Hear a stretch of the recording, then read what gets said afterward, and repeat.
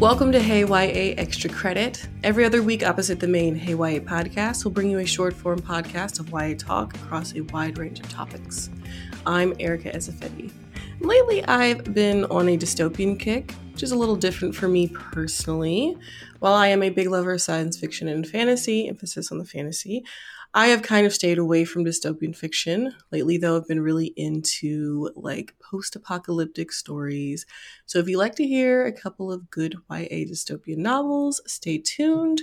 I'll get to them right after we hear from our sponsor.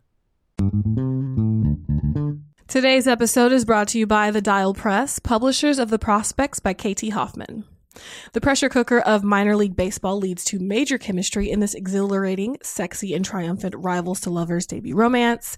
Gene Ionescu is the first openly trans player in professional baseball. He has nearly everything he's ever let himself dream of. That is, until Luis Estrada, Gene's former teammate and current rival, gets traded to the Beavers.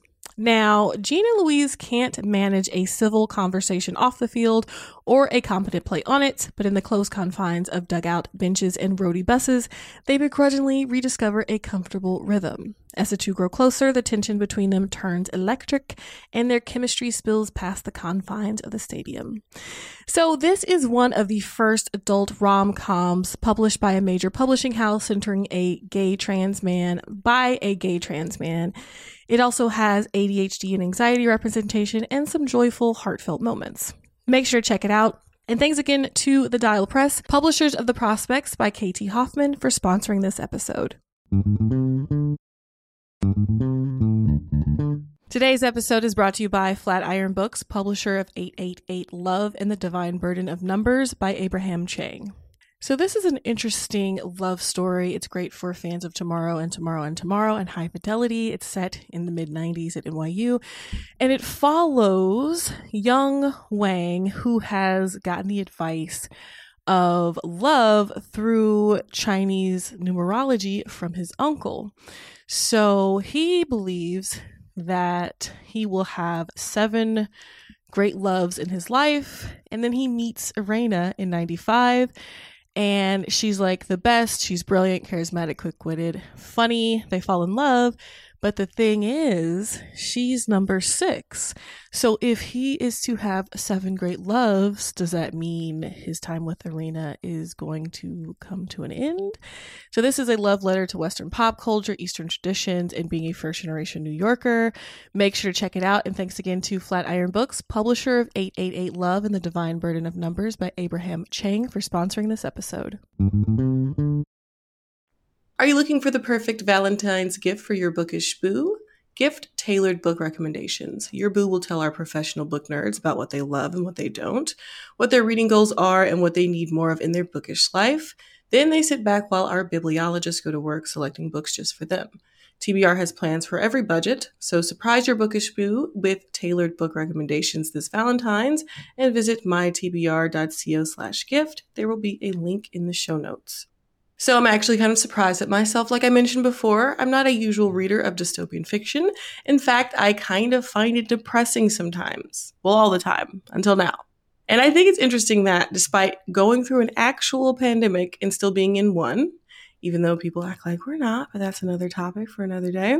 Anyway, despite experiencing some dystopia-worthy things like the pandemic, like the reversal of women's rights, like the climate crisis, etc., etc. I think it's funny that I'm suddenly turning to these things when I didn't before, and I know I'm not the only one. I think they're helpful for processing the things we currently view as major world issues. I think they're validating in a way because they show the future of some of our concerns, albeit in a very exaggerated way. And maybe sometimes not so exaggerated, actually.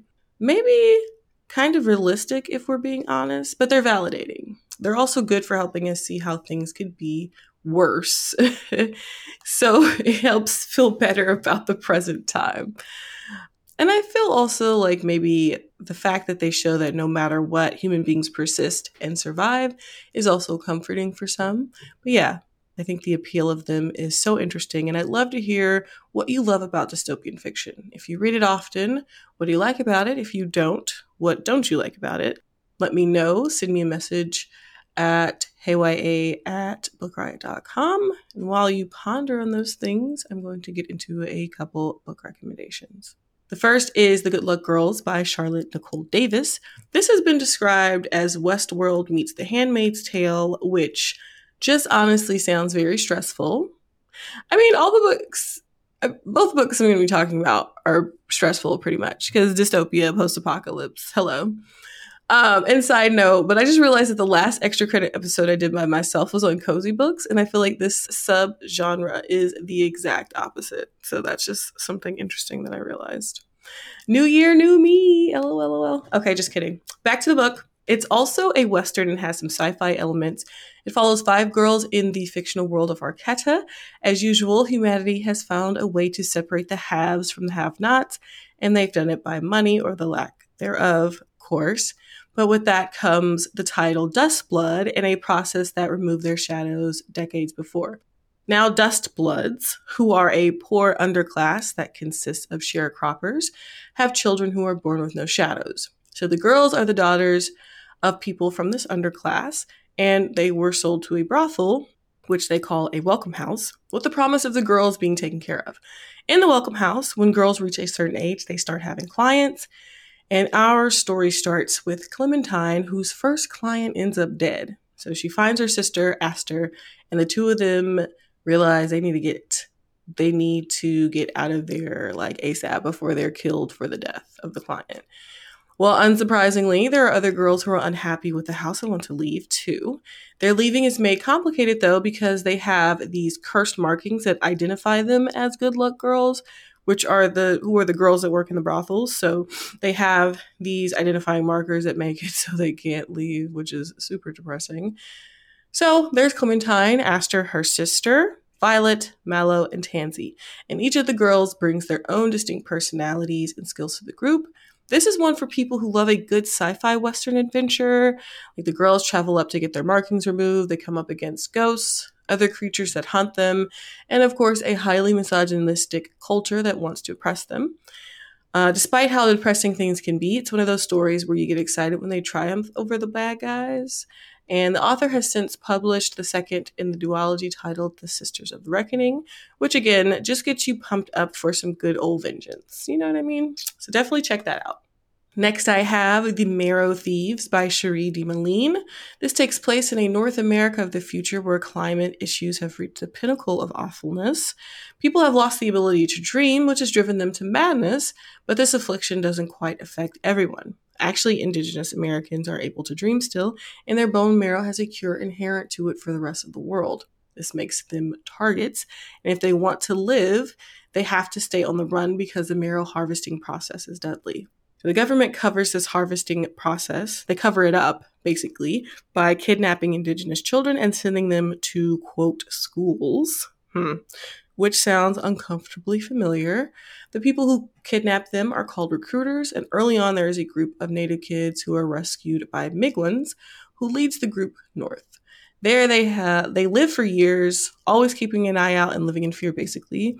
They travel the dystopian landscape trying to survive, mostly sleeping on the ground and in tents, but occasionally finding things like abandoned hotels and things like that.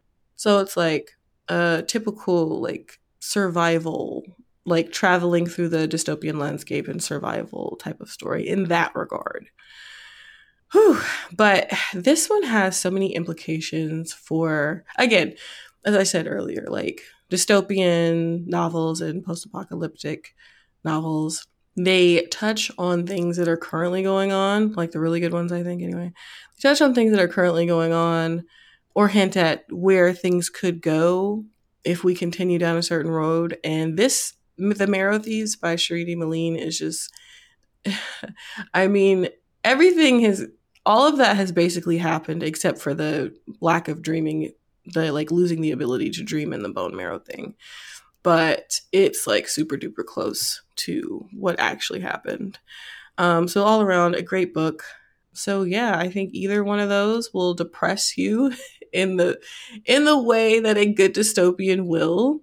I've been, like I said before, I've been leaning into that like very, I don't know, losing hope kind of thing with books lately.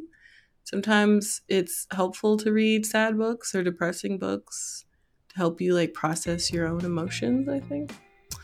So definitely pick both of those up. And thanks so much for tuning in today, as well as our sponsor for making the day show possible. You can follow me on Twitter at Erica_EZE_. Big shout out to Jen Zink, our audio editor, for making me sound great. We will see you next week on the main podcast, where I will be joined by Tears of Price. Until next week, happy reading.